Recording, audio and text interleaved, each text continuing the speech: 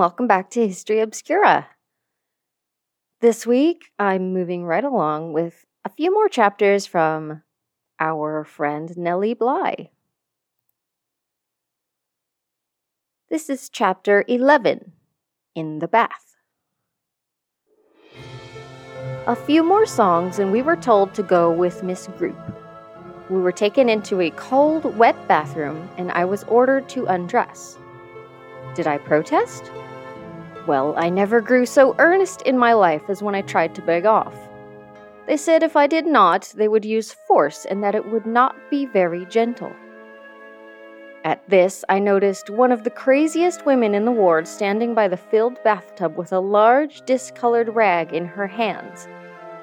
She was chattering away to herself and chuckling in a manner which seemed to me fiendish. I knew now what was to be done with me. I shivered. They began to undress me, and one by one they pulled off my clothes. At last, everything was gone excepting one garment. "I will not remove it," I said vehemently, but they took it off.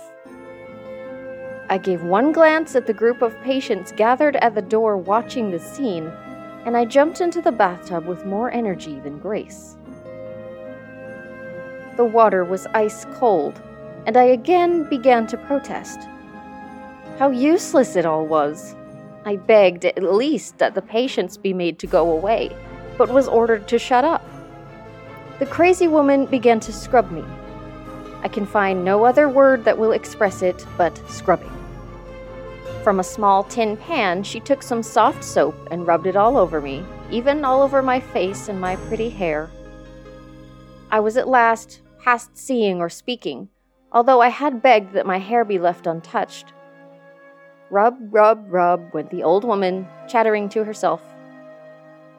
My teeth chattered and my limbs were goose-fleshed and blue with cold. Suddenly I got, one after the other, 3 buckets of water over my head. Ice-cold water, too, into my eyes, my ears, my nose, and my mouth. I think I experienced some of the sensations of a drowning person as they dragged me, gasping, shivering, and quaking, from the tub. For once I did look insane. I caught a glance of the indescribable look on the faces of my companions, who had witnessed my fate and knew theirs was surely following. Unable to control myself at the absurd picture I presented, I burst into roars of laughter. They put me, dripping wet, into a short canton flannel slip, labeled across the extreme end in large black letters, Lunatic Asylum, BIH 6. The letters meant Blackwell's Island, Hall 6. By this time, Miss Maynard had been undressed, and much as I hated my recent bath, I would have taken another if by it I could have saved her the experience. Imagine plunging that sick girl into a cold bath when it made me, who have never been ill, shake as if with ague. I heard her explain to Miss Group that her head was still sore from her illness. Her hair was short and had mostly come out, and she asked that the crazy woman be made to rub more gently. But Miss Group said, "There isn't much fear of hurting you. Shut up or you'll get it worse." Miss Maynard did shut up, and that was my last look at her for the night.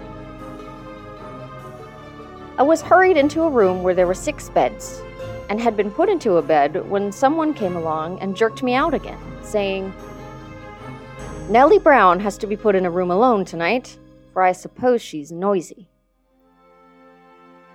I was taken to room 28 and left to try and make an impression on the bed. It was an impossible task. The bed had been made high in the center and sloping on either side. At the first touch, my head flooded the pillow with water, and my wet slip transferred some of its dampness to the sheet. When Miss Group came in, I asked if I could not have a nightgown. "We do not have such things in this institution," she said. "I do not like to sleep without," I replied. "Well, I don't care about that," she said. "You're in a public institution now, and you can't expect to get anything." This is charity, and you should be thankful for what you get." "But the city pays to keep these places up," I urged, "and pays people to be kind to the unfortunates brought here."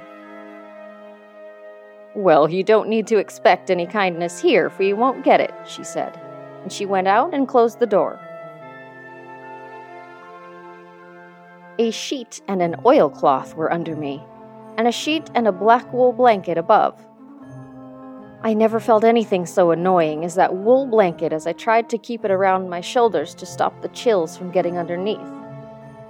When I pulled it up, I left my feet bare, and when I pulled it down, my shoulders were exposed. There was absolutely nothing in the room but the bed and myself. As the door had been locked, I imagined I should be left alone for the night, but I heard the sound of the heavy tread of 2 women down the hall. They stopped at every door, unlocked it, and in a few moments I could hear them relock it. This they did without the least attempt at quietness, down the whole length of the opposite wall, and up into my room. Here they paused. The key was inserted in the lock and turned. I watched those about to enter. In they came, dressed in brown and white striped dresses, fastened by brass buttons, large white aprons, and a heavy green cord about the waist, from which dangled a bunch of large keys and small white caps on their heads. Being dressed as were the attendants of the day, I knew they were nurses. The first one carried a lantern, and she flashed its light into my face while she said to her assistant, "This is Nellie Brown." Looking at her, I asked, "Who are you?"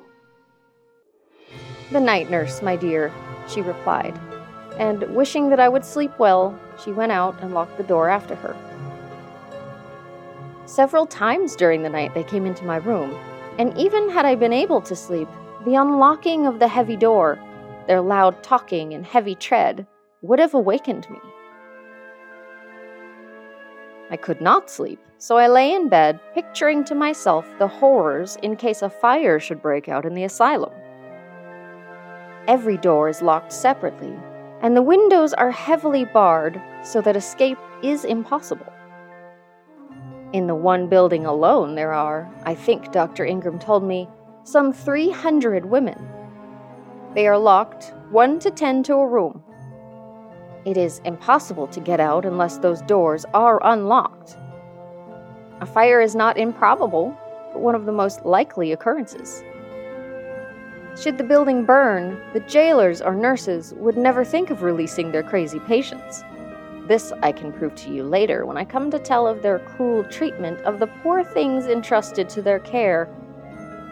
As I say, in case of fire, not a dozen women could escape.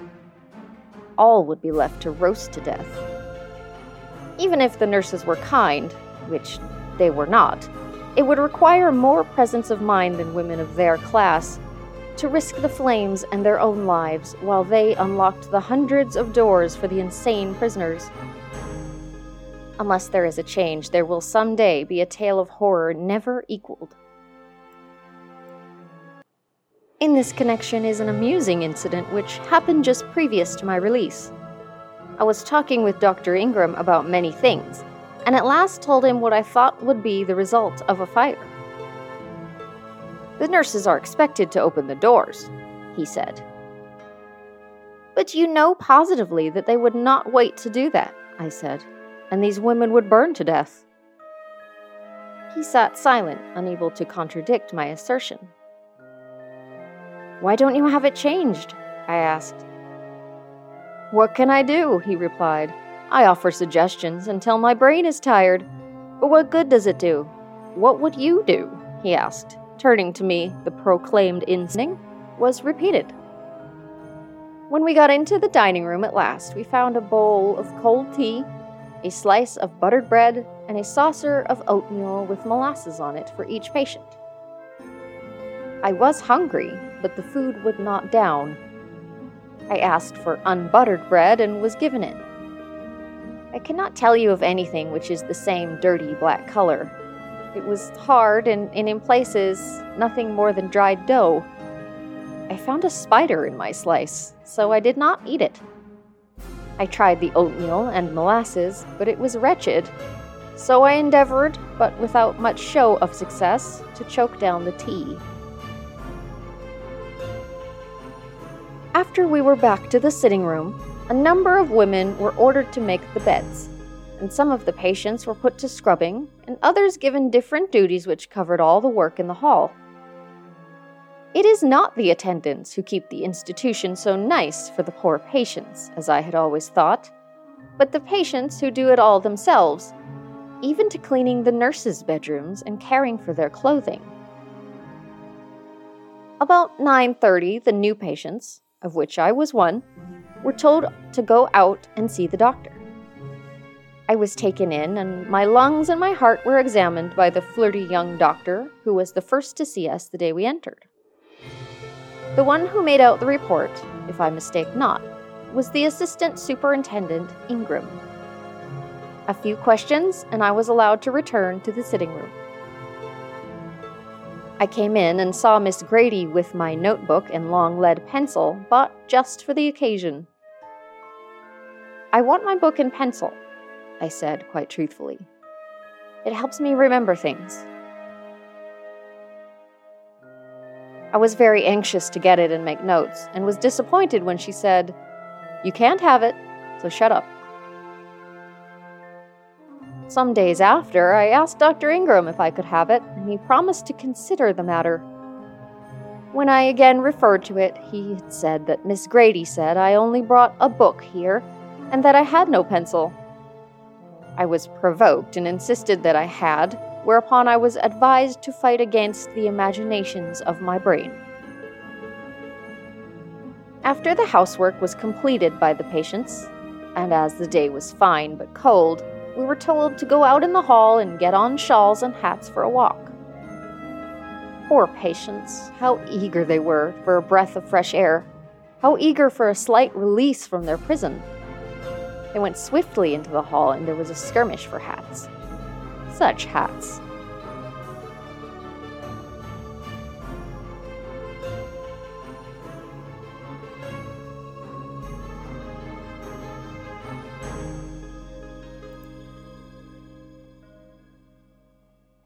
This podcast is brought to you by Endless Ink Books, a small mom-and-pop publishing house and press, bringing readers books they will not find anywhere else.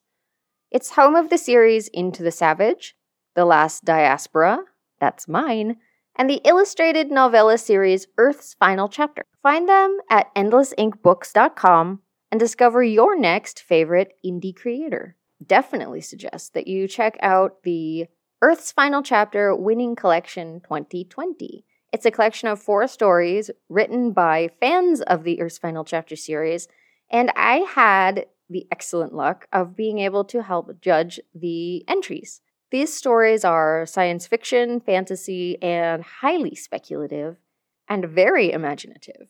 If you're not sure where to start here. Good night.